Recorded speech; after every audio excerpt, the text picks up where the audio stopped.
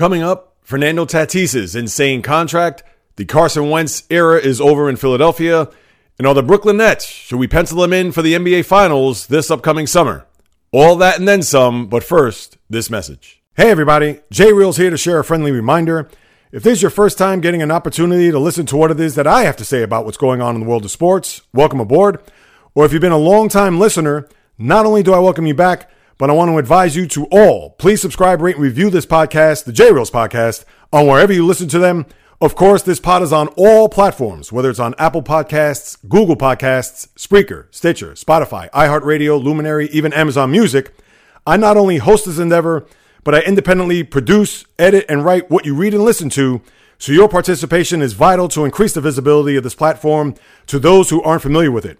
In turn, to generate interest to those who aren't aware or know of this podcast, especially the former or current athlete, broadcaster, blogger, sports writer, studio host, etc., as I want them to share their experience on the field, the court, press box, broadcast booth, or in the studio with me, so then I can flip that to you guys and gals to deliver top-notch, fast-paced, entertaining, informative, and credible sports talk unlike any other for everyone to listen to and enjoy, and to keep coming back for more on a week-in, week-out basis. You could also go to the website for more information about me, the pod, archive shows at www.jreels.com. I appreciate you all. I thank you very much for listening, trusting, and believing in me. So with that said, the J Reels podcast begins in 5, 4, 3, 2, 1. Let's get this sports podcast party started, all right?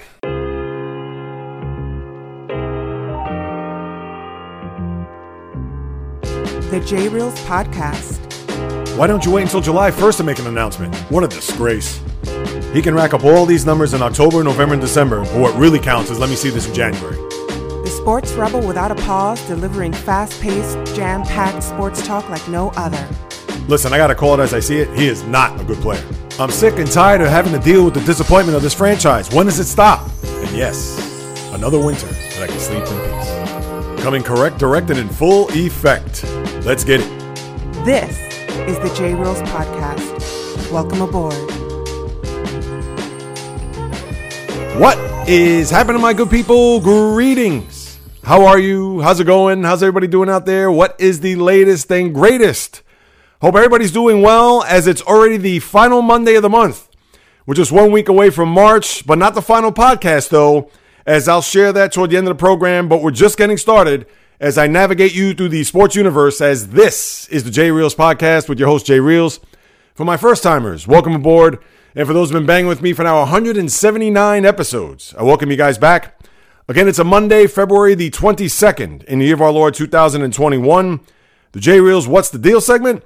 What to expect here on this podcast is as follows. The Carson Wentz era in Philadelphia is over. The embattled quarterback has been jettisoned to the Indianapolis Colts to reteam with his former offensive coordinator and the one Frank Reich. I'll talk about the after effects of this deal, what this means to not only Indianapolis, but also to the Eagles as they move forward. Jalen Hurts, is he going to be the answer? We'll get into all that later on, as well as the big contract signed last week. And even though spring training is now in full effect, a lot of the regular players, position players, will start to report today and even tomorrow in certain areas out in Arizona and in Florida. But Fernando Tatis, with his 14-year, $340 million contract, why that was very premature for the Padres to go ahead and sign their young superstar to that type of deal. So I'll be able to dissect that later on. We'll also get into a little bit of college basketball, as we're now less than 3 weeks away from Selection Sunday. I'll go through the entire college circuit, or at least the top 10, and look at Michigan's big win against Ohio State yesterday and what that means as far as Baylor and Gonzaga as being the top teams in the nation. I'll also get into what's happening on the ice, and the NHL, man, they can't get out of their own way. Here they had this beautiful setting in Lake Tahoe over the weekend, and they had to have games postponed. They had to move times, 8 hours between periods, just an out-and-out disaster. So I'll touch on that later on, as well as what happened down under, a pretty much ho-hum, rather expected ending to the Australian Open, where we had Novak Djokovic and also Naomi Osaka, your men's and women's championship winners. So I'll dive into that a little bit later on, as well as my hero and zero of the week. But we'll start us off here with what's going on in the association. A lot to get into here with what has taken place over the past week. And right now, I know the big story, even with the Utah Jazz, they had that unbelievable streak where they had won 19 of 20 games before losing to the Clippers there on Friday night. And they've been on a run that we've talked about here for the last few weeks. And even though they still have the top spot in the West where the Lakers are pretty much breathing down their necks, same for the Clippers. But when you wake up this morning and start off the week, to me, the story right now is the Brooklyn Nets and what they've been able to achieve here, especially over the past week where they have now won 6 in a row. They were 5-0 on a West Coast trip and won the last 2 games in LA, Thursday night against the Lakers and then yesterday against the Clippers. And we'll get into those games in a second. But now you have to wonder whether or not this Brooklyn team, not going to say they're clicking on all cylinders, but now you have to wonder if this is going to be the team to beat, not just in the East, but overall in the entire league. Now, I know Stephen A. Smith last week, after the win over the Lakers, brought out the black and white pom-poms for the Nets, saying that pencil them in, they're going to go to the finals, it's a foregone conclusion, and they're going to face the Lakers for the Lawrence O'Brien Trophy. But the one thing is, he failed to mention that the finals don't take place until June, probably into July this year.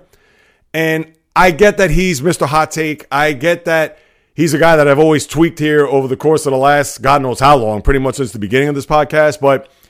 And I picked the Nets to go to the finals and actually for them to win the final. Now, mind you, this is before the James Harden trade, but it's way too early to think that the Brooklyn Nets, despite the fact the way they're playing well and no Kevin Durant in the lineup as he's been out with the hamstring injury, and you got to like what you see. But as we all know, and we've seen this theme many times, that despite the fact that they have a lethal offensive team, but we know that over the course of 2 weeks or maximum 7 games in a postseason against a good defensive team, that could bode as the kryptonite.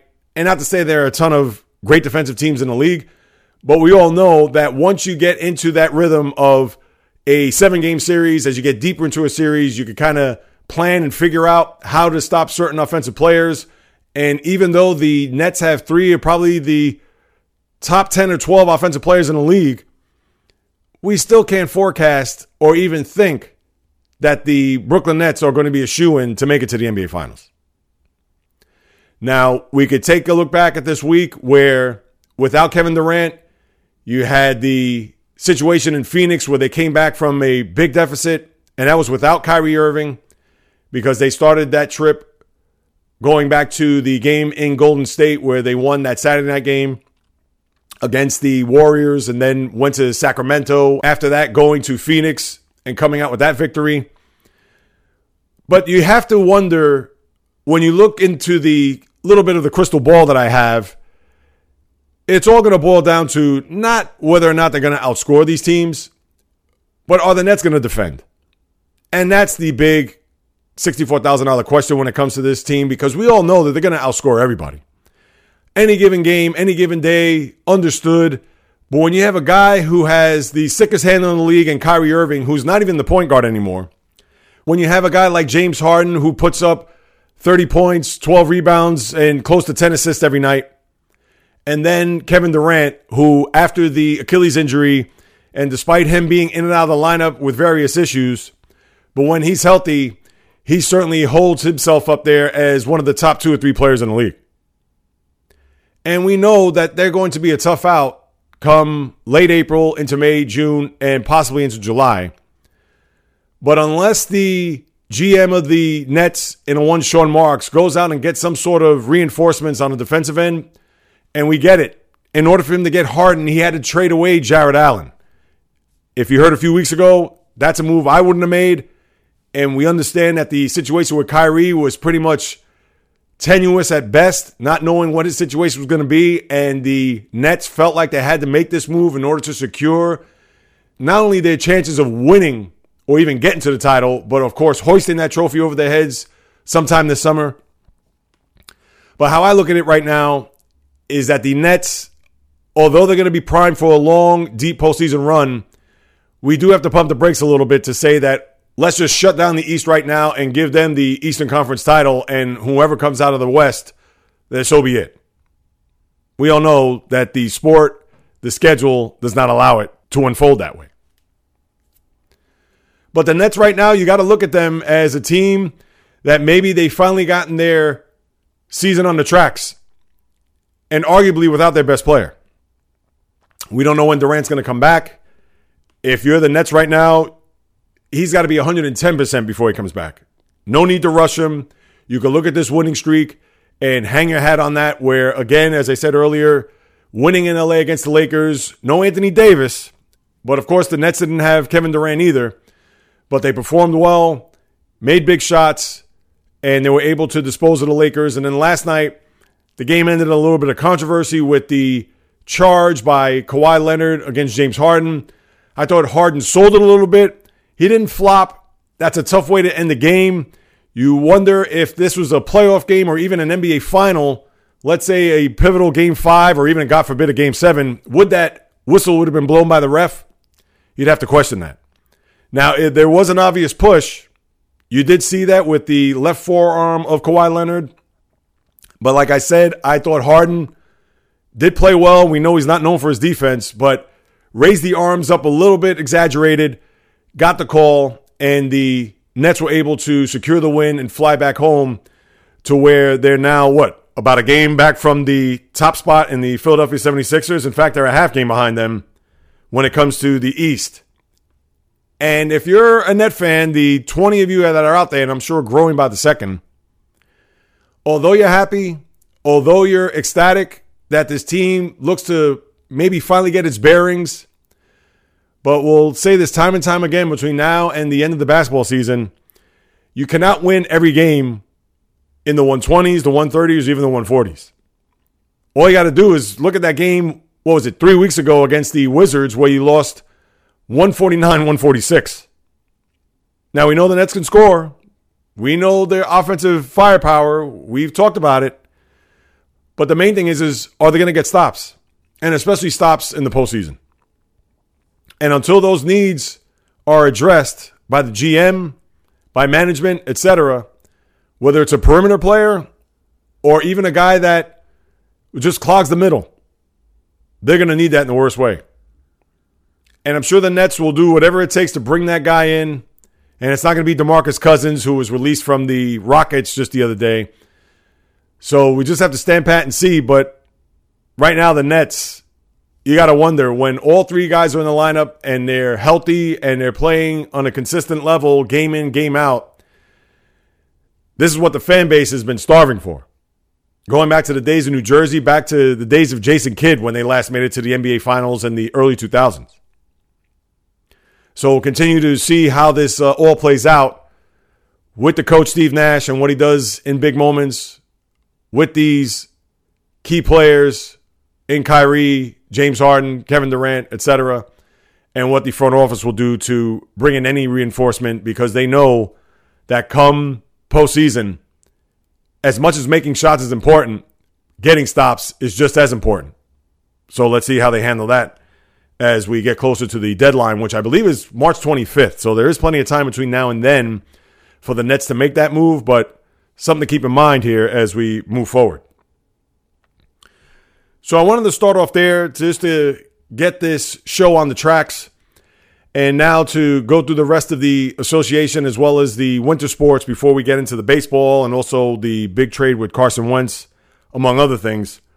When we look at the Lakers here, the main concern is now Anthony Davis. And if you're Frank Vogel and Rob Pelinka, etc., you know you're going to take 1,000 extra caution with this player, because as much as LeBron says that it's all on me with AD being out, but we know they're not going to win a championship without him. And that's not a hot take. That's just how it is, because without having that presence in the middle and without having that extra threat there on the floor and Davis on both ends, not even just on the offensive side, but with the situation here where now that Achilles has bothered him to the point where they're going to wait 4 weeks to assess what that injury will mean. They're crossing their fingers that it's not going to be surgery. It doesn't look like there's any type of tear or rupture. But the Lakers' season pretty much hangs on the health of a one Anthony Davis, and you have to wonder whether or not he's going to be at 100% at any point this year. Because even if they bring him back, have the minutes restriction, have a stretch where he's not going to play back-to-back, all that. But as we all know, with this sport, and he's had his history of injuries going back to his days in New Orleans. I understand it may not be the Achilles. It could be other maladies that he's had along the way. But when you're a big man and you've logged as many minutes as he's had, and as I said earlier, when they won the championship in mid-October, and then here it is, late December, they're starting back up again, not having enough time to rest, and he's getting paid the big bucks. He signed that $195 million deal in the offseason. But we all know if the Lakers are even thinking about repeating this year, if he is not in the lineup, you could pretty much forget it. So we're going to have to wait and see in about another 3 weeks' time whether or not Anthony Davis will be seen on an NBA floor playing in meaningful games. So I know every Laker fan, they are holding their breath until they're blue in the face. So we'll certainly continue to keep our eyes on that. And then you had a situation last week where you had some comments from Draymond Green when it comes to players in the league. Now, this isn't a tampering issue. This is just his opinion on what's been going on here, where he talked about Andre Drummond in particular. And I know in the weeks past I said Detroit Pistons. He got traded from Detroit to Cleveland. So that's my error there. But with Drummond being sat out of a game last week where Cleveland was at Golden State, and for him to say, why are the Cavaliers sitting him down and it's perfectly fine, but when James Harden pouts and wants to get out of Houston, it becomes a bigger story. It's the double standard that it's all right for management to sit a player out or have him down because of the possibility of him getting traded or a buyout or something of that nature, to where James Harden, if he doesn't want to report or if he wants to sit out or if he's looking for a deal to get shipped to a team that's going to contend for a championship, what's the difference? I can't disagree with Draymond Green about that, but here's the difference. When you have a guy that is just asking to be out and he's doing everything possible from the standpoint of going to Atlanta and Vegas to show up at birthday parties without masks, to report to camp late and overweight, out of shape, and then for him in the post game to come out and say, this is not a good situation for me, I'm done, see ya. Listen, he could have done that privately. He could have done that just with him and the coach or him with the organization. Obviously, he's built enough currency with them to say, listen, guys, this isn't going to work out for me. Is there any way, shape, or form that you could get me out of here? And then if they were to sit him out at that point, fine. But we get that that's James Harden. He's a former MVP. He's an all-NBA player. And if he's going to be in the building healthy, as private as those discussions would have been, the fan base would have been in an uproar to say, wait a minute, why is this guy sitting out on the sideline when he should be out in the court playing? And understood. But the flip side of that is when you have a guy like Andre Drummond or even Blake Griffin, who is a one-time all-star in this league, guys like that aren't anywhere close in the stratosphere of what James Harden is. So even if Detroit with Griffin or even Cleveland with Drummond, if they're putting him on ice because there's going to be a deal at some point in the coming days, and as of right now, and it's been about, 6-7 days, they're still on ice. But for the organizations to do that, they know that these players aren't going to be part of the long-term future here. And not only that, but they're not even big players at that. Drummond, as we all know, has a lot of promise, a lot of potential, but hasn't really lived up to that. He's a guy that floats in and out of these games. And let's face it, Blake Griffin, his best days are behind him. Will he have his moments? Absolutely. But he is not the ferocious dunker, the guy who's going to fill the lane anymore like he once did. Obviously, a lot of that has to do with injuries, wear and tear on his body. But we all know that he is nowhere near what he once was. So with that, you can't even compare that to Harden, because with Griffin looking to sign a deal or get a buyout to go elsewhere is a lot different than a guy that has been pouting, a guy that has been looking for his exit before he even got there or reported to training camp. And how he handled that was as deplorable as you could possibly have. And I talked about that last week, and obviously the time of the trade between the Nets and the Rockets. So not that I'm trying to dig up old stories or dig up old narratives, but the bottom line is, although Draymond is right in that regard, but you cannot compare Harden's situation to Drummond's and Blake Griffin's. And that's all there is to it. A couple other things with what's going on throughout the league. The Spurs, who have played very well here at the start of the season, have now had 5 games postponed due to 4 players testing positive for COVID. Let's see what that does for the long term with this team, not only having to make up these games, but what kind of effect that this long layoff will have to a young and very under-the-radar Spurs team. We know Coach Popovich, he's going to do whatever it takes, and there's no questioning as far as his coaching ability is concerned, but this is going to be a true test for a young team that's looking to make some hay and looking to stamp their way through a very competitive Western Conference. So who knows when they're going to reconvene. You would think at some point, maybe middle or later this week, but no reports yet as to when they're going to resume their season. So something to keep in mind. I know LeBron hit 35,000 points in that game against the Brooklyn Nets on Thursday. 35,000 points. He has over 9,000 rebounds and 9,000 assists. He is going to be the first guy to be in the 30,000 point club with 10,000 rebounds and 10,000 assists. I mean, just think about that.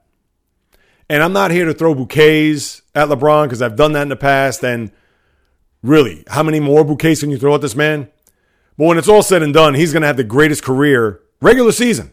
Postseason, different story. We know he's an all-time great. We know he's on Mount Rushmore, at least in my eyes he is.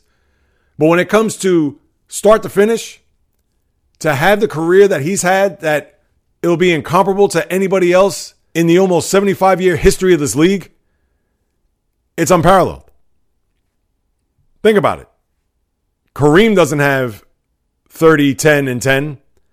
Now, we know he's the all-time leading scorer, and he has well over 10,000 rebounds, but he's no way he has anywhere close to 10,000 assists. When you break it down, there is no comparison. And to think, he's still going strong. He's the leading candidate for the MVP this year. And you would think at the age of 36 and all the minutes that he's logged throughout his career, not even just the regular season, but the postseason as well, and he has not missed a step.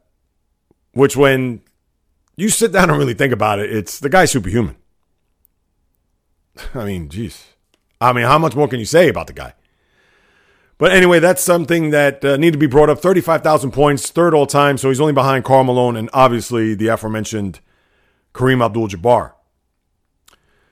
Let's see if Utah will start another streak as they'll play the Charlotte Hornets at home tonight. I mentioned earlier that they had that long winning streak. They had won 19 of 20 games before losing the back end of a 2-game series in LA against the Clippers, where they won the first game and then they lost the second game there. I believe it was Friday night off the top of my head.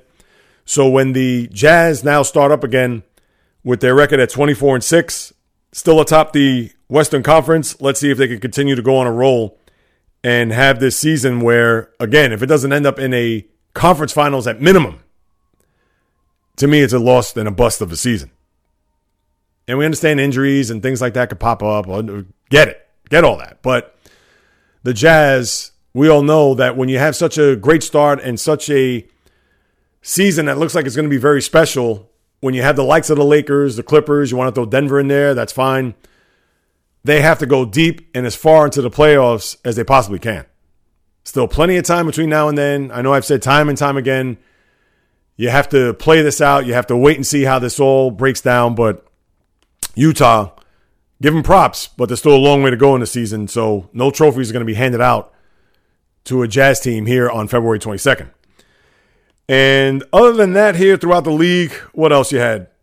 I know New Orleans made history here in back-to-back games where on Friday night, they were the first team in the history of the league, or really since the shot clock, I should say. And that's going back, 70 years, or almost 70 years, to where they had a double-digit lead heading into the fourth quarter against Phoenix. I think they were up by 14, and then they lost by 18. So when it was all said and done, they gave back a double-digit lead so fast and so quick that before you know it, if you looked at the score, you'd be like, all right, Phoenix won a game against New Orleans, no big deal. But to go into the fourth quarter having that type of lead and then just to squander it to the point where the lead that you have ended up being worse than what you had at the back end. Meaning that they were up by 14, and it's not as if they lost by 10 or 11. No, they lost by 18. So they had that situation to deal with. And as we know and talked about from time to time, the marriage there with Stan Van Gundy and his players, right now, it looks like it hasn't been the best of marriages. But they were able to redeem themselves there yesterday against the Celtic team, which I'll spend a minute on in a second. But for them to have a 24-point deficit erased with about 6 minutes to go, and the game did go into overtime, but they played some defense. Celtics settled for too many jumpers as always, and they were able to pull out a 120-115 game yesterday. So it made up for the debacle that they experienced there on Friday night and turned their, I don't want to say season around because they're still there at the bottom or near the bottom of the Western Conference, but at least for one day, made themselves feel pretty good and winning against a quality opponent. So give the young Pelicans some credit. And as far as the Celtics go, I'm not going to add much here. All I'm going to say is that they're at 500, 15-15. They can't get out of their own way. If it's not Jason Tatum or Jaylen Brown, you pretty much don't have left of a supporting cast there. And I get a lot of people look at the Gordon Hayward departure or him leaving to go to Charlotte as being the determining factor as to why this team hasn't been clicking on all cylinders. I said it then, I'll say it right now. To me, Hayward, that was a relief that he was off the team. And not because he was a bad guy, not because I didn't like him as a player, but to me, it just seemed as if the fit wasn't right. And although he did show some flashes there, especially last year, where he played close to that all-star level and knowing that he had to pretty much facilitate and be the guy that was the third or even at times the fourth best player on the team because the young guns were certainly going to get their burn. And then Kemba Walker was a new guy that was part of the mix. So Hayward had to play the ultimate teammate and come back and be the guy that was more of a glue guy. And even though he's not getting paid that way, but he had to be that teammate to not take the ball or hog the ball or not be the guy that's going to play hero ball. No, he did the ultimate sacrifice. And then came the offseason, so it was best for him to go elsewhere. He did get his own team. That was a lot of the rumors or rumblings that Hayward was a guy that wanted to go start over and to be a part of a team that was young, but at the same time be the focal point of the offense. And as you can see, he's actually paying dividends down there in the Carolinas, where the Celtics right now, they're just running around with their heads cut off. No Marcus Smart, which is a guy, as I said before, the heart and soul and blood and guts of this team. He's not going to be seen until after the All-Star break because of that calf injury. And the Celtics are just going through the motions here. They have not played well. Yesterday was indicative of that. You know, they lost to the Hawks there on Wednesday night. They did beat them on Friday. Kemba Walker has been a disaster. Yesterday, shot 1 for 12 from three. He's just chucking up shots left and right. And we know he's a volume shooter. And he's a guy that's going to take that shot no matter what. You give him credit for it. But, man, it seems as if he misses way too much more than he makes. And that's a guy that's going to be pivotal for the Celtics to go anywhere because you know he's not going to add much on the defensive end. He's going to have to get those point totals up, as you saw there on Friday night against the Hawks there, where he shot 10 for 16, 28 points, and that's the Kemba Walker that the Celtics and their fans are hoping to get more so than what you saw there yesterday in New Orleans. And that's all I'll say about the Celtics from that standpoint. But besides that, the association is pretty much nothing really much to get too crazy about or get deep into. Those are, to me, the top stories of the week. There really isn't anything else to dive into when it comes to even the early race, if you want to look at that in both the East and the West. I know the Knicks have played pretty well. In fact, the Knicks are just a half game behind the Celtics. That's all you need to know about how Boston's been playing. But give credit to the Knicks. They've done very well here under Coach Tom Thibodeau. The Heat, they're still waiting to get themselves on track, even though they did beat the Lakers there on Saturday night. And then you could say out West, even with the New Orleans winning, although they have played a little bit better, but they're still a ways and far behind what a lot of people expected them to be this year. And then you have Denver there, who's at the bottom of the Western Conference as far as the 8 seeds are concerned. They're at 7. And you had that game the other night with Jamal Murray, which was crazy. He scored 50 points in a game without even shooting a free throw or even having an attempt. Forget about just shooting a free throw. He didn't have one attempt, but he had a monster game. What was he, 21 of 25? He shot 84% from the field, which was the most, I think, since Wilt Chamberlain, when maybe, I don't think it was the 100-point game he had against the Knicks, but he was the first player since Wilt to not only hit for 84% from the field, but at the same time score 50 points.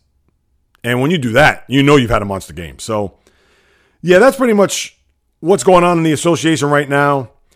And let me transition that to what's going on in the National Hockey League. And I'll start with the good.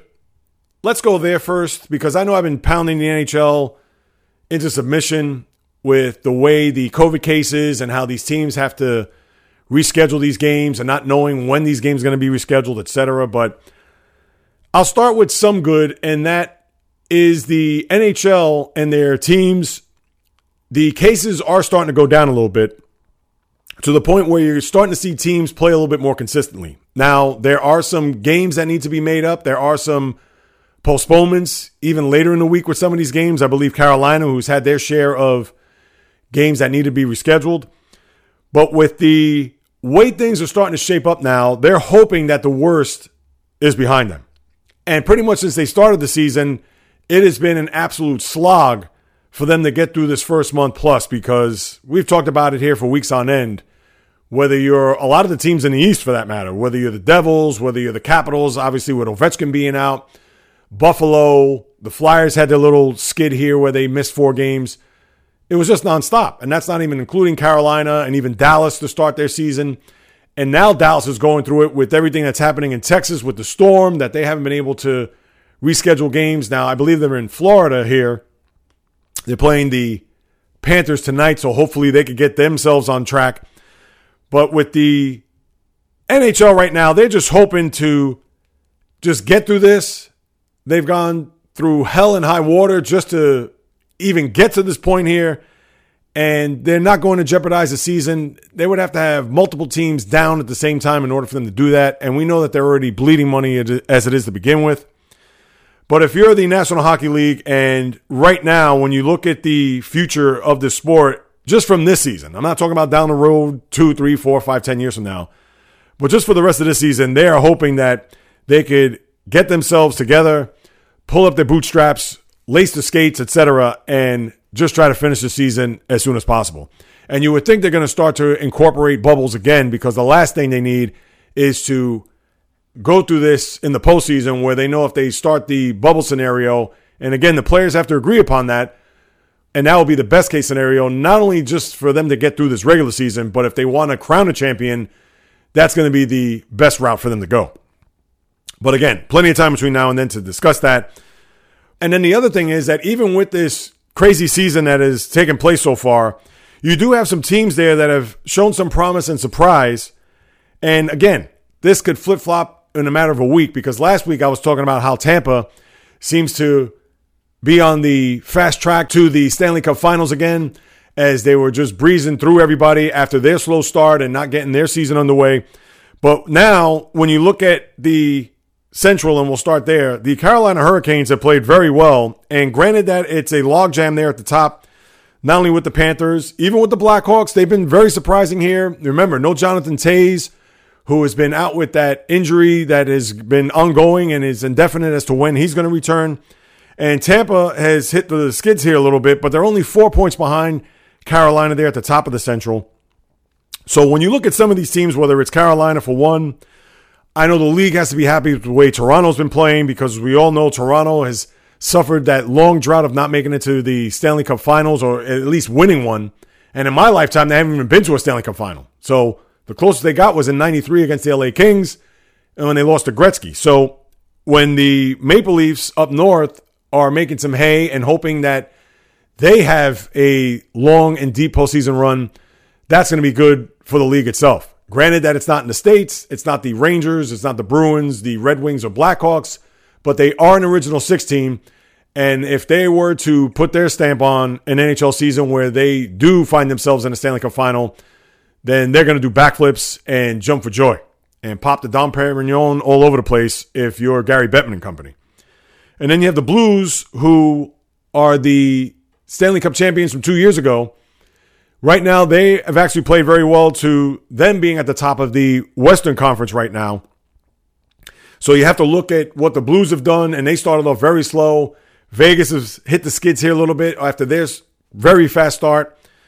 And I'm going to get to Vegas in a second. But with the rest of the league, and then, of course, the East, how can we forget them? The Bruins have played well. Bruins had that big win there yesterday out in Lake Tahoe, which I'll expound on in a minute. But with the Caps, Flyers, Penguins, Islanders, everybody's pretty much in that vicinity of 2 points that is separating them in the Eastern Conference. So it has been very competitive for the diehard hockey fan, or even the hockey fan that does follow the sport, because what they need right now, they're not going to get eyeballs to the sets. They're not going to have the casual fan peek in from time to time to see what's going on until it gets to the postseason, when they look at who is going to be representing in each of the East and West. What they need to do right now is, I said before, and I'll say it one last time, they just have to get through the season. And even if nobody's watching, if 5 people are watching, or if there is some momentum that will build up between now and, let's say, the postseason, and just like the NBA, where a lot of these games are meaningless and nobody really cares, but even for 56 games, and as concentrated as a season as this is, they just want to get to the finish line. And by that is the end of the regular season. Postseason is another story. It's another animal that they'll certainly look into, as I'm sure they are looking into right now, because, again, how are they going to get through this without a bubble? I don't know. Looks like the NBA can do that right now, and I'm sure as much as they want to copycat that, but if these cases do happen to go by the wayside, and that these teams do not have to worry about having to reshuffle the deck when it comes to the schedule, if these games can be made up, and if they can have worthy opponents in the postseason without a disparity of, let's say, one team playing 56 and the team in the same division has played 50 games. So all they want to do is just get to the end and then worry about what the postseason will look like at that time. And as far as what took place over the weekend in Lake Tahoe, now the outdoor series, as we all know, it's part of the NHL's big way to endorse the sport. Having New Year's Day pretty much to themselves, especially early on during a regular year, means the Winter Classic. And although we're deep into winter, and obviously no such thing as a Winter Classic this year, but for them to have these games at Edgewood Resort out there in Lake Tahoe, the beautiful setting there on the 18th fairway of that golf course, and hoping that everything would be executed flawlessly. Of course, no fans, but they had it right there by the lake, the trees, snow. I mean, it was just as gorgeous as you could possibly have it. But just like everything else in the NHL this year, sadly, between that first game Saturday between Vegas and the Colorado Avalanche, after the first period where you had players tripping all over the ice, sliding everywhere, hitting divots because the sun, and pretty much the temperature, obviously the sun had a lot to do with it, but the temps were about freezing. And pretty much, even when you have a day that's not cold with a significant wind chill, you're going to have an instance where you'll see these players hitting these divots, flying all over the place, not being able to go in full stride. And what happened was that the end of the first period, they decided to shut it down, wait 8 hours to almost midnight here, or even after midnight, local time here in the East. Remember, Lake Tahoe's 3 hours behind. So where they had to resume the game between Vegas and Colorado, which if you're an NHL fan, or even a sports fan for that matter, once you saw that, you didn't even bother, or probably could care less as to what the final score of the game was. And we know Vegas is an opponent there out west where there are a lot of cup aspirations. Same for Colorado for that matter. And they have one of the great young players in the game in Nathan McKinnon. But once again, even if you're a casual hockey fan and you're a diehard sports fan and you tuned in to see some of that just because of the setting and the environment, and when they had to postpone that first period, you probably said to yourself, all right, well, I'm checking out and finding something else to watch. And really, are you going to come back at midnight to watch a game between two teams that you probably could have named 5 players on each squad? So you had that to deal with. And then the game yesterday between Philadelphia and Boston, which was to be played out there, was supposed to be a 2 p.m. start time, but had to move that to 7:30 because, of course, they didn't want to experience the same thing that they did on Saturday between Vegas and Colorado. So to be safe, they started at 4:30 local time, which was tough to watch in the beginning because you had the glare of the sun, especially in the first goal of the game, which was, 34 seconds in by David Pastrnak, who had a hat trick in the game. You couldn't even see where the puck was. Before you know, the puck was in the net, but you couldn't tell whether the puck was in the net or went over the boards or went past them. It was just tough to watch. But they were able to pull it off. They were able to execute it. I'm sure not in the shape or fashion that the NHL was hoping, to kind of have not only just a different setting, but one that was more outdoorsy as opposed to usually these winter classics where they're in either baseball stadiums or football stadiums, college football stadiums, etc. And it brought a very good aesthetic to the eye. And it goes without saying. But at the same time, it just made you check out because after that first period there on Saturday, that was it. You knew you were going to come back later on to watch that. And in last night's game or yesterday's game, which would have been in the afternoon, you kind of forget about it because if it doesn't involve your team or if you're not the dyed-in-the-wool hockey fan, you're just not going to care. So it's just a shame to see, and it wasn't their fault. The NHL tried to do as best as they possibly could. You know, you can't control Mother Nature in that situation, whether it was sunny or I'm sure they would have preferred rain. Maybe not a thunderous rain, but they probably would have preferred that as opposed to having the sun because at least the rain, it's still going to keep the ice slick. It almost has a Zamboni-like effect when it comes to the course of a period where you're just going to have nothing but snow and it's not going to be as nice as it would be to start off a period. So unfortunately, the NHL, again, just trying to get through this season, piecing it with bubblegum, scotch tape, Elmer's glue, you name it. And man, I know it was a tough weekend for them, but they were able to pull it off. And now it's on to the next. And hopefully, like I said before, they're able to get through the season a little bit more unscathed than they had through this first 5 or 6 weeks of the season. So, but that's what we got there with the NHL. Other than that, you do have one note that I'd like to share, and that's Connor McDavid, the Edmonton Oilers center, who is pretty much going to be the guy that's carrying the torch for this league after Sidney Crosby. And Crosby just played in his 1,000th game the other day, and we all know he's going to be a first ballot lock Hall of Famer. Well, McDavid is going to be the guy after Crosby to carry the mantle. We understand he plays in Edmonton. People here in the States couldn't tell you where Edmonton is if you paid him $1 million in cash. But McDavid, who scored his 500th point with an assist there against Winnipeg on Thursday and only his 369th game, it's just a shame that here's a guy as talented as he is I'm not going to say forgotten, but you don't really get to see him play that much because he's on a nondescript team, although they are talented and young, but they're the Edmonton Oilers. And with the way the divisions are this year, where they're playing in the North, which is all the Canadian teams playing together, the chances of you watching him play are going to be few and far between unless you have the center ice package or, again, you're that guy that just eats, sleeps, and drinks hockey. But McDavid is a guy who, as much as he's bright lights and box office because of his talent, but he's pretty much forgettable because of where he plays and his games aren't even on TV. And that's not a knock on him or the organization or the league, but sadly, he's a guy that's not going to be on anybody's radar despite how great he's been and how great he's probably going to be here in the future. So that's it there with McDavid and Edmonton, and they're actually playing pretty well. So I hope that they make it to the postseason because they only had that 1 year where they made it to a conference semis and they lost in a Game 7 to Anaheim a few years back. So we will continue to monitor them as the days and weeks continue to fly on by.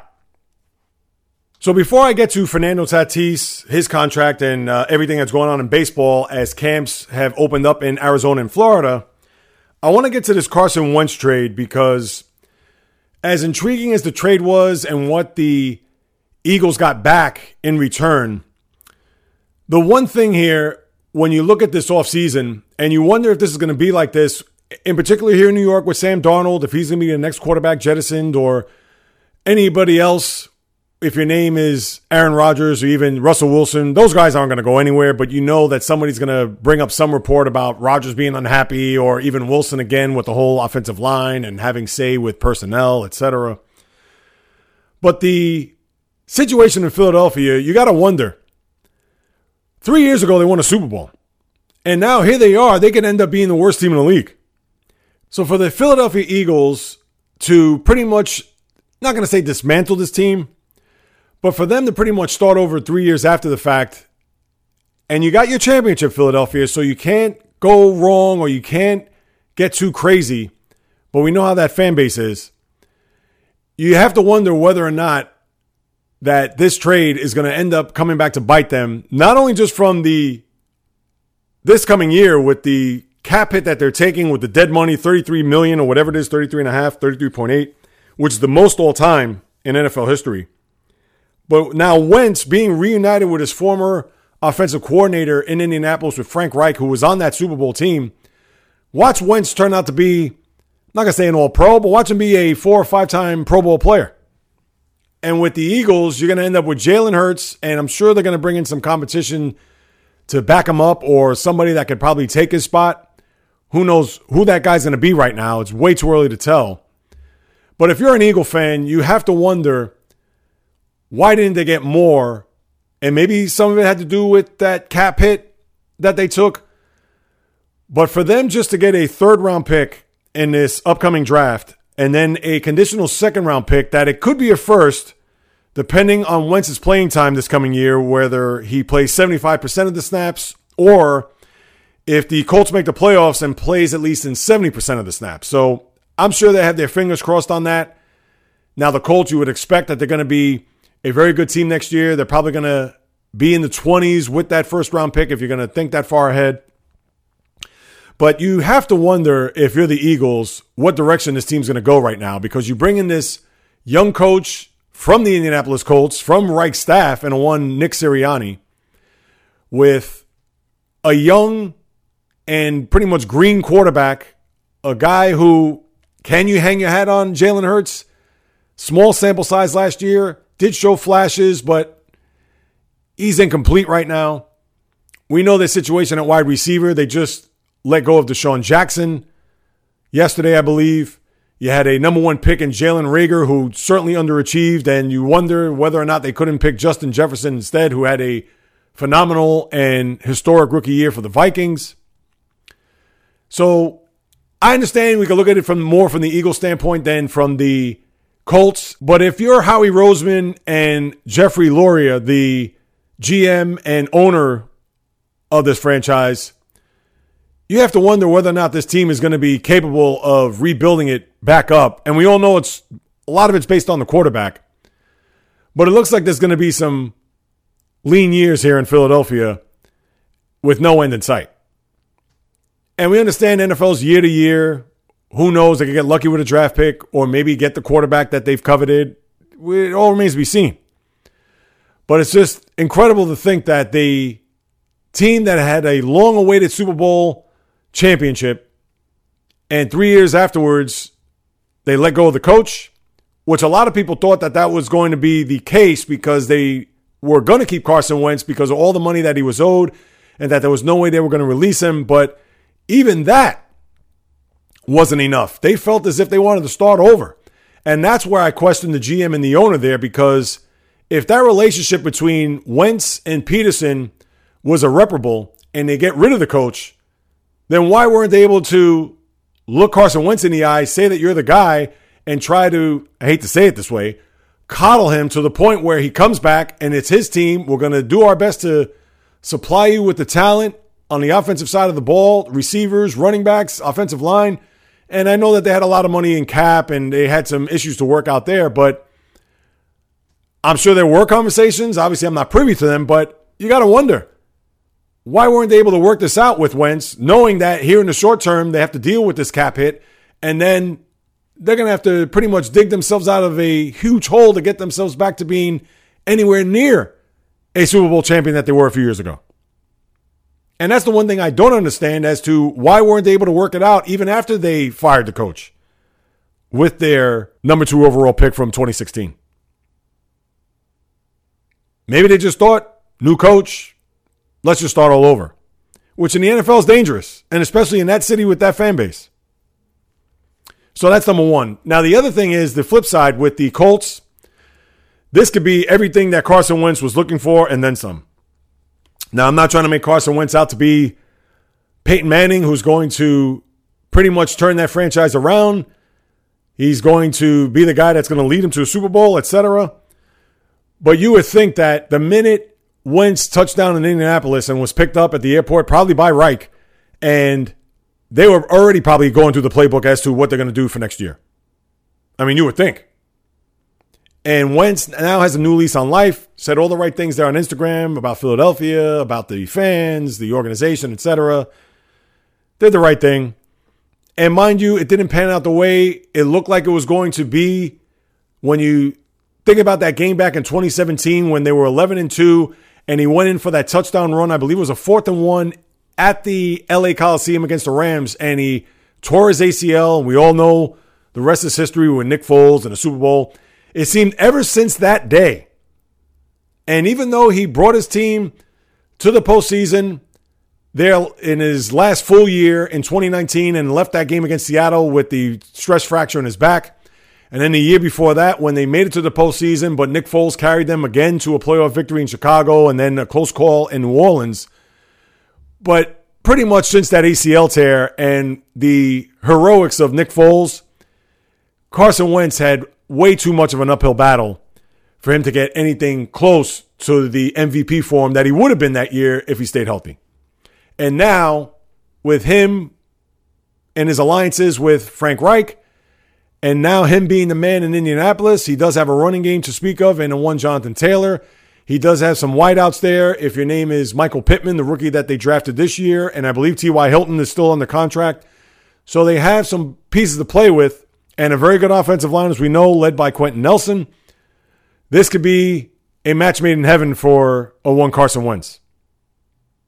And this is the perfect landing spot for him, if you ask me. What that means for the Colts moving forward, does it automatically make them a 12-win AFC South clinching division team? Time will tell. But as of today, if you're a Colts fan, you got to be ecstatic, knowing that you pretty much gave up nothing. And even if that turns out to be a number one pick, it's probably going to be in the 20s.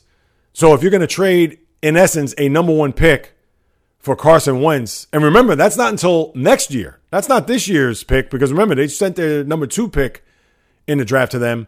That is next year, 2022.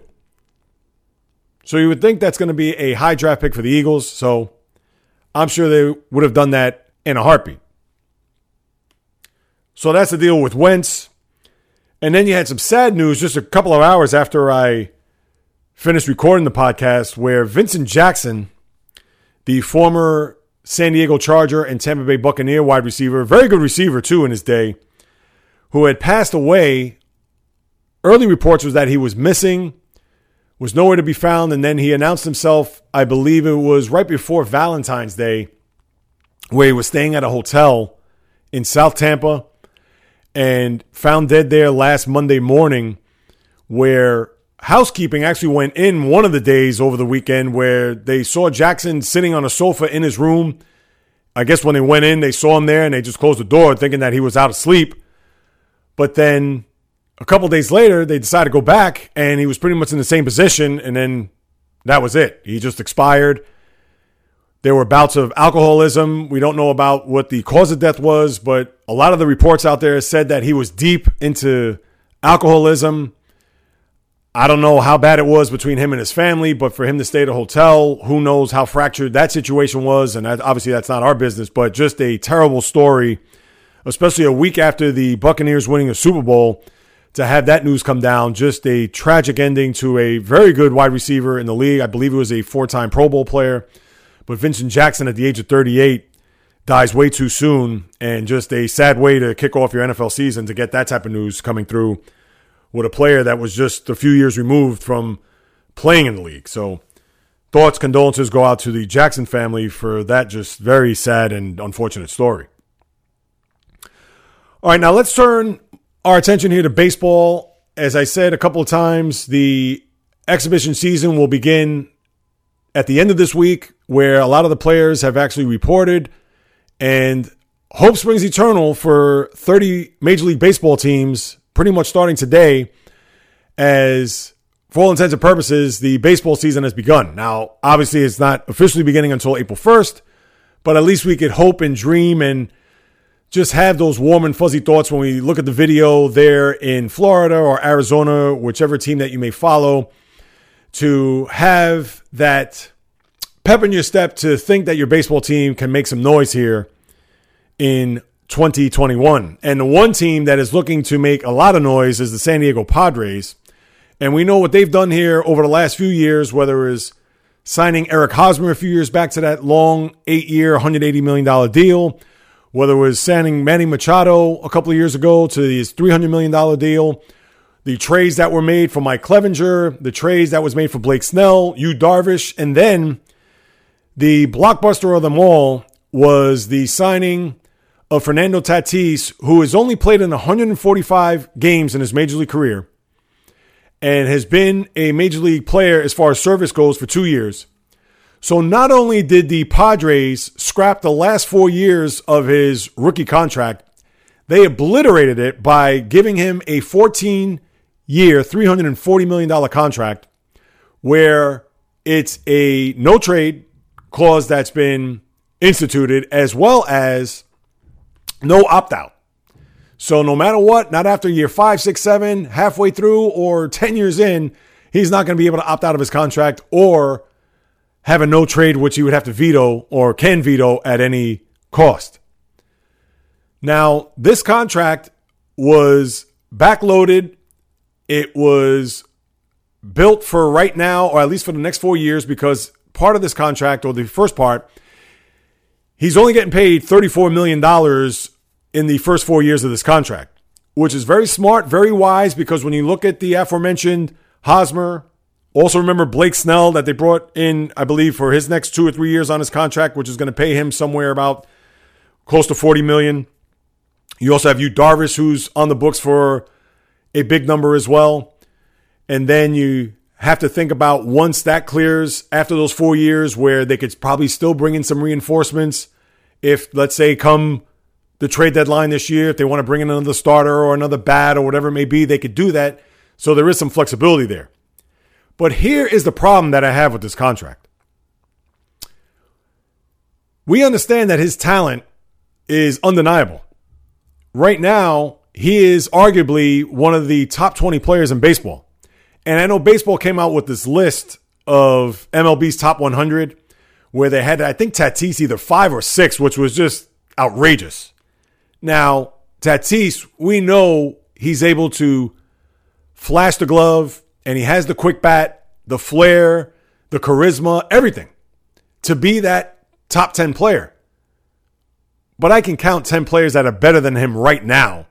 And I'm not going to go through the list just yet because I want to talk about this contract. But Tatis is a guy that you're basing on potential. And mind you, it's potential that's through the roof. But he's already suffered a back injury a couple years ago, which had to end his season. And we know backs are forever. You could get surgery, you could get acupuncture, whatever it is. Backs could be bulky for the rest of your life. And mind you, he's 22 years old. So if he's already starting off with a back injury, what does that mean for him when he gets later into his 20s and into his 30s? And remind you, this contract's going until he's 36. So that's just number one. Now, the other thing is that if they wanted to give him an extension, if they wanted to say the hell with the next 4 years, let's give you a sizable contract, years, money, why couldn't they gone the route of the Braves where they gave Ronald Acuna Jr., I believe after his second year, or maybe it was even after his rookie year, from what I remember, they gave him an 8-year, $100 million contract. Why couldn't they do that? I understand, who am I to tell AJ Preller, the GM of the Padres, how to spend his money? But when you have a kid who, as we all know, could be the best player in baseball at some point in the near future, but to give him all that money right now, and then on top of that, you combine that with the injury history for a guy that you're basing on his potential. Now, Acuna has already won a Rookie of the Year, and he's already one of the top, in my estimation, he's already a top 10 player in the sport as it is. And you could see why the Braves did that. But why did the Padres have to go all out to keep Tatis when they could have done it a lot cheaper? All right, maybe not 8 for 100. Maybe his representation would have laughed at that, but they could have given him 8 for 150 or 8 for 160 for that matter to make it $20 million a year on an average annual value. But instead, they gave him the $340 million. We know he's going to be pretty much a Padre for life unless there happens to be a falling out between the two at some point throughout the course of this contract where they trade him to a team that he wants to go to. I understand they're not thinking that, and nor they should. But at the same time, this is the biggest dice roll that any organization has done with its young player. And to me, it's even borderline irresponsible. And I understand that maybe, whoa, Jay, what do you mean irresponsible? Jay Reels, come on. Because to put all your proverbial eggs in the basket to this one player, and mind you, he's a special player. He is. I'm not saying he's a bum. I'm not saying he's not going to pan out. The guy is going to be arguably the face of baseball here in the years to come. But to do that this early with that contract, the years, money, etc., it was just uncalled for. They didn't need to give him $340 million. And we understand a lot of these players get these contracts based on past productivity. Just look at his teammate on the right side of the infield, in Machado. He hasn't been great in San Diego since he's been there. He's had his moments, but has he even been in the top 10 for MVP voting? What about Bryce Harper? Same situation for him. We understand that a lot of these guys get these contracts based on what they've done prior to joining these teams. But at the same time, this was in reverse. They're paying him for future production, which hasn't even arrived, and you don't even know with injuries and all that you can't predict that, and I know you can't really look at that, but at the same time, it's irresponsible from that regard, knowing that they could have paid him a lot less, cut those years in half, and then when he gets to age 29, even age 30, that if he wants to get that final contract, and if you're the Padres, then you could give him that money. But for them to just pretty much hand over the keys to the castle at 22, I thought was preposterous. And I like Tatis. And I hope he becomes the face of baseball and a guy that you could hang your hat on as a perennial all-star for the next dozen years. Baseball needs that. But did the Padres need to give him all that money in all those years? I think not.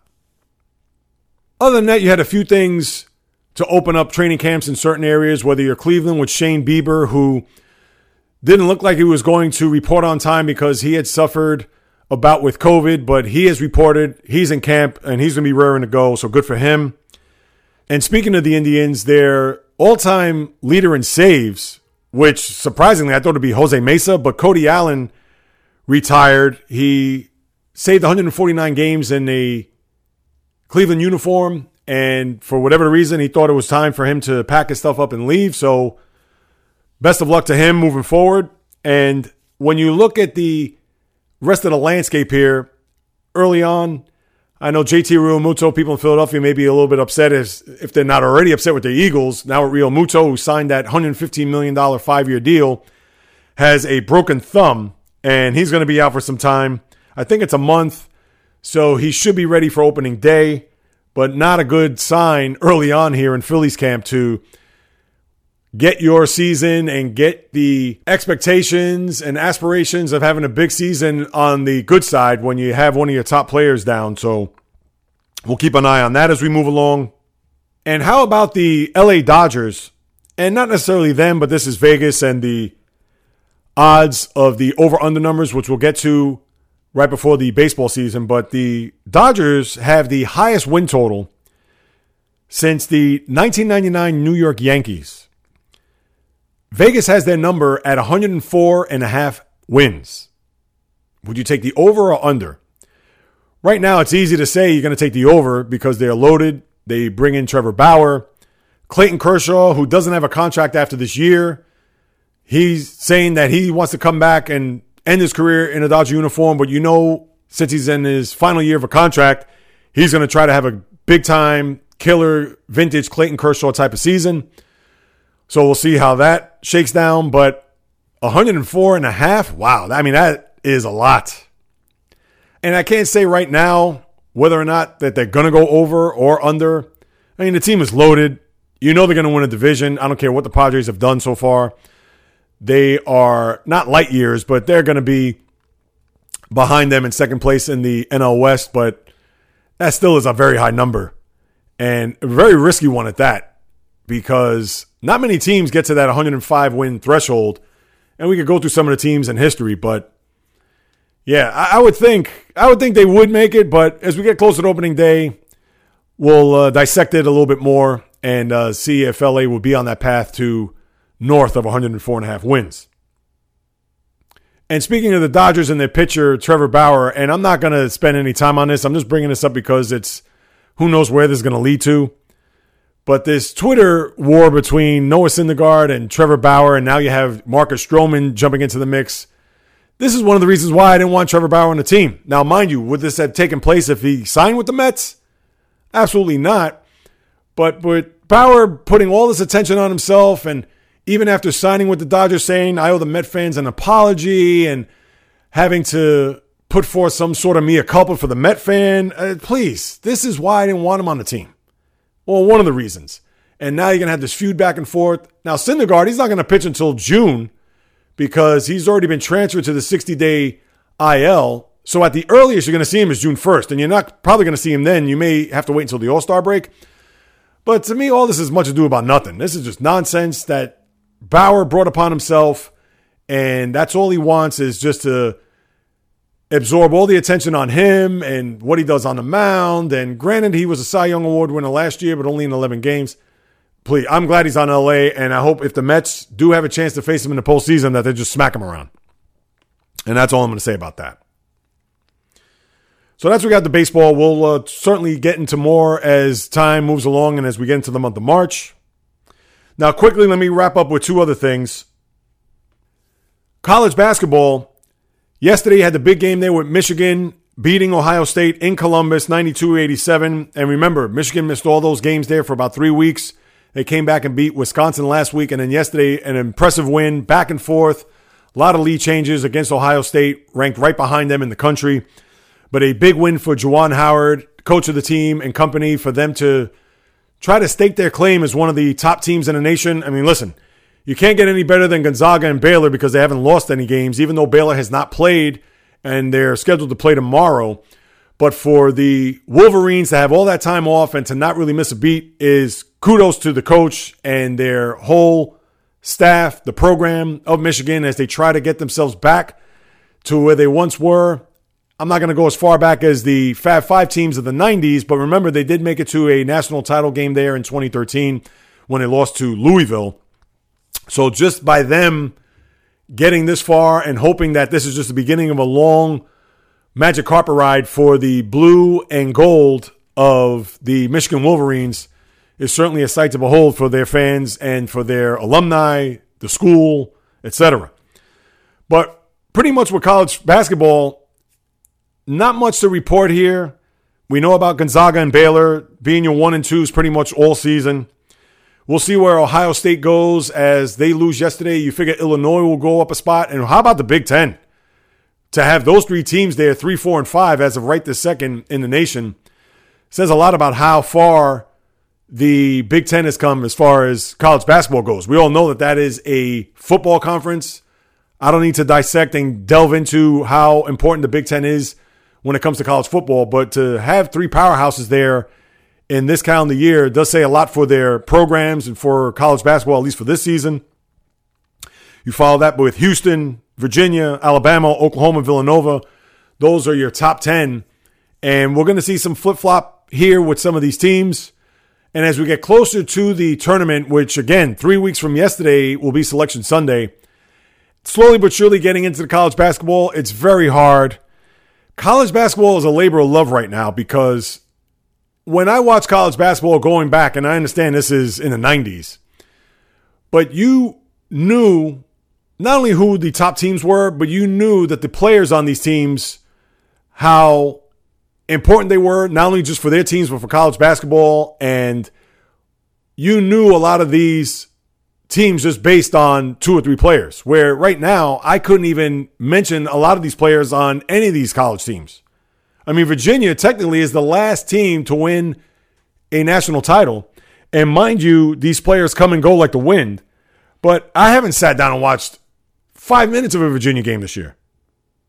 Or I haven't even gotten into Baylor.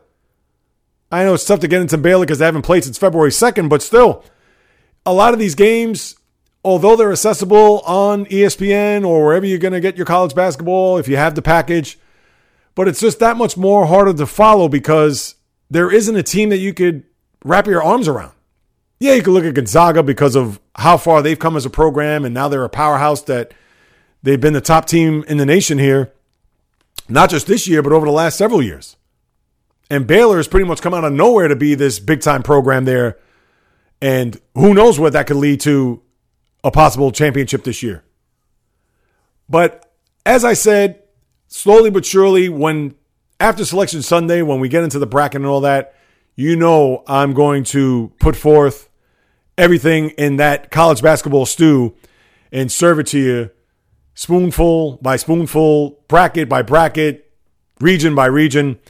So obviously it's one of those things that if you're not the John Rothsteins of the world or the Fran Fraschillas that really embody and bleed basketball or college basketball in this sense, then it's going to be a lot of homework for Jay Reels to be able to put forth and have that time where March Madness, we didn't have it last year, remember, but for everybody to rally the troops and get ready for a 3-week sprint of craziness in Indianapolis, you know I'm going to be ready.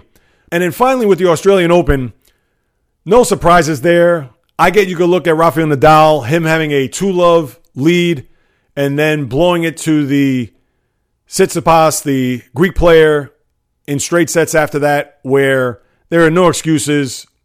Give it up to Tsitsipas for completing that comeback and to beat Nadal the way he did. You have that, and then Ash Barty losing, who is the number 1 seed on the women's side. But besides that, Serena, she made a valiant run to the semifinals where she lost to Naomi Osaka. And that was one match that I actually did watch. Remember the time difference, but thankfully it was early enough here in the East that I was able to watch it. And Osaka was just dominant. Pretty much you're watching a young Serena. How that means overall throughout the career. Will she match anything close to what Serena Williams can do? Way too early to tell, but she's off to a great start where she is now 4-0 in major tournaments. The first player since Monica Seles who had done that to win their first 4 Grand Slam tournaments. And kudos to Naomi Osaka. But Serena, a lot of people think that this could be it for her. I'll believe it when I see it. I'm sure there's still a lot of tennis left in her. Now, mind you, will she get that elusive 24th title that she's been looking for over the last few years? Now, she's knocked on the door, but she hasn't been able to barge through it. So I think we haven't heard the last of Serena. You would think that she's going to come back here in a few months, regroup, and then we'll see her at Roland Garros for the French Open. And then Djokovic, what could you say? He's a guy that now has 18 Grand Slams. He's 2 behind both Nadal and Federer. And Djokovic, when it's all said and done, he's probably going to surpass both of those guys because Federer, he's long in the tooth right now, although he's looking to come back here in the weeks to come with some of these tournaments. But how much is left in his tank definitely remains to be seen. And then with Nadal, we know he can win in Roland Garros. That's his surface. We know how dominant of a clay player he is, but what does that mean for the Wimbledon on grass and for the hard surface at the U.S. Open? For him to get back on the beam, winning more Grand Slam titles. Where Djokovic, this is his domain right here, his 9th Australian Open. He beats Daniel Medvedev, where a lot of people thought Medvedev was going to give him a run. And he did do so in that first set where Djokovic came out on top 7-5, but then disposed of him 6-2, 6-2 after that. And Djokovic is your Australian Open champion. And now we have a few months to exhale before we get ready for Roland Garros. And who knows how things are going to be here moving forward. So we have a few more months to wait until our next Grand Slam. So pretty much a ho-hum Australian Open closing to the tournament. We got the first one out of the way. Now we have to wait a few months until the end of May before we could even talk tennis from a Grand Slam perspective when the second of 4 will take place there right around Memorial Day. And let's wrap up here with my hero and zero of the week, as I do each and every week. My hero of the week is Miles Turner, the Indiana Pacers forward.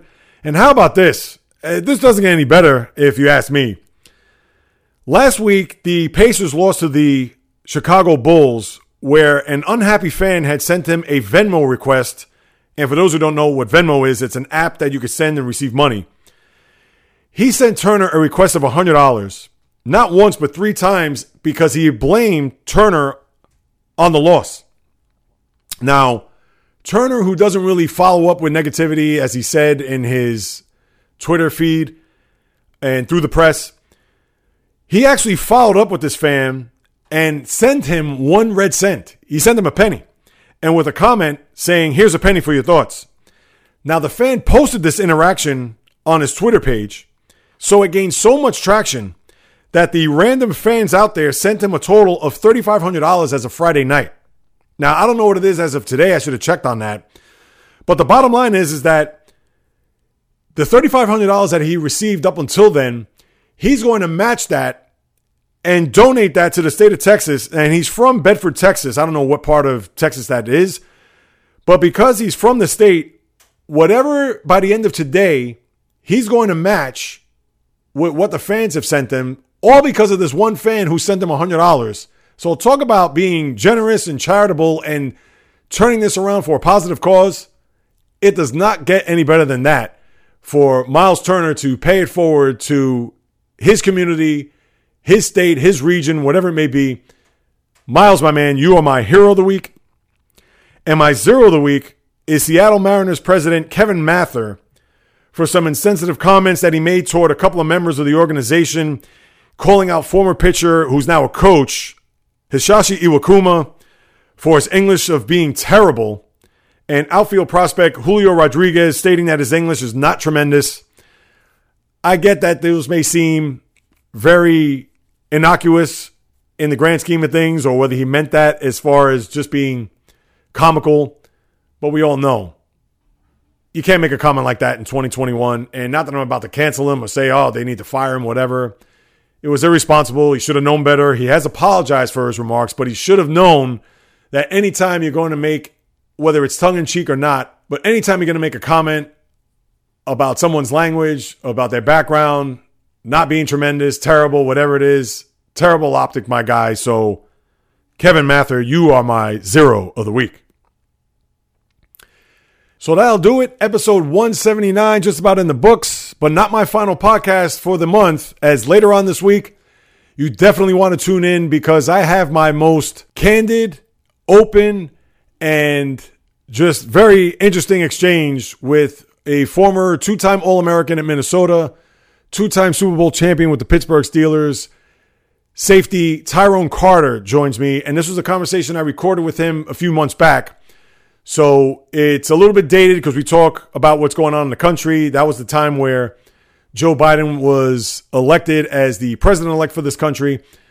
And we get into a bunch of different things, and he expounds on a lot of different things, whether it's about the league, about teammates, about just, you got to listen to it. That's all I'm going to say about that. You definitely want to tune in this coming Thursday around 12 noon. I'll release the podcast with my special guest, Tyrone Carter. So you definitely don't want to miss out on that. As I say each and every week, I appreciate all of you for taking the time out to listen to what it is I have to say about what goes on in the world of sports. But I do ask of you to help the growth and expansion of this podcast to please subscribe, rate, and review on wherever you get your podcast, whether it's on Apple, Google, Spreaker, Stitcher, Spotify. You know all the platforms. You could even go to the website at jreels.com for more on me, podcast, etc. So in order to get the former athletes like Tyrone Carter or the current athlete, the blogger, studio host, broadcaster, writer, whomever it may be, your participation by giving me whatever it is, 4 stars, 5 stars, whatever it is, a review, post a rating, all that, subscribe. It's going to increase the visibility of this podcast with all the others that are out there so people could get the word on what J-Reels is, what I do, what I talk about, etc. So if you haven't done so, please do so the second you finish listening to this, and I would sincerely appreciate it. If you want to send me a message the old-fashioned way by email or go to any of my social media accounts, you can do so. and hit me up with a DM at Instagram, whether it's JReels or the JReels podcast, which is strictly sports. On Twitter, JReels1, just a number. On Facebook, the JReels podcast fan page, and then the JReels podcast at gmail.com. For any questions, comments, criticism, praise, whatever it may be, I'll be sure to follow up with you ASAP. And if you want to contribute to the podcast as far as production of the podcast, the website, equipment, etc., you could do so at www.patreon.com/the JReels podcast. That's P as in Paul, AT as in Tom, REON as in Nancy.com. Again, forever grateful and thankful. If you want to contribute anything towards this endeavor, it will be without question something that I will truly cherish and be grateful for, because whether you do or do not know, it's in the blood, it's in the DNA. I love sports. I love talking about sports. I've been doing so pretty much since I came out of the womb, people. This is what I love to do. This is what I want to do, to get into everything that's happening in the world of the diamond, the ice, the gridiron, the hardwood, the golf course, racetrack, tennis court, you name it. From my lips to your ears, from my heart to your soul, from where I am to wherever you are. The JReels podcast always comes correct, direct, and in full effect. From the South Bronx, the South Beach, the South Central, the South Pacific, and all points beyond. Peace, love, and God bless everybody. Until this Thursday, my special guest, Tyrone Carter. You definitely don't want to miss that. So until next time on the JReels podcast, on the flip, baby.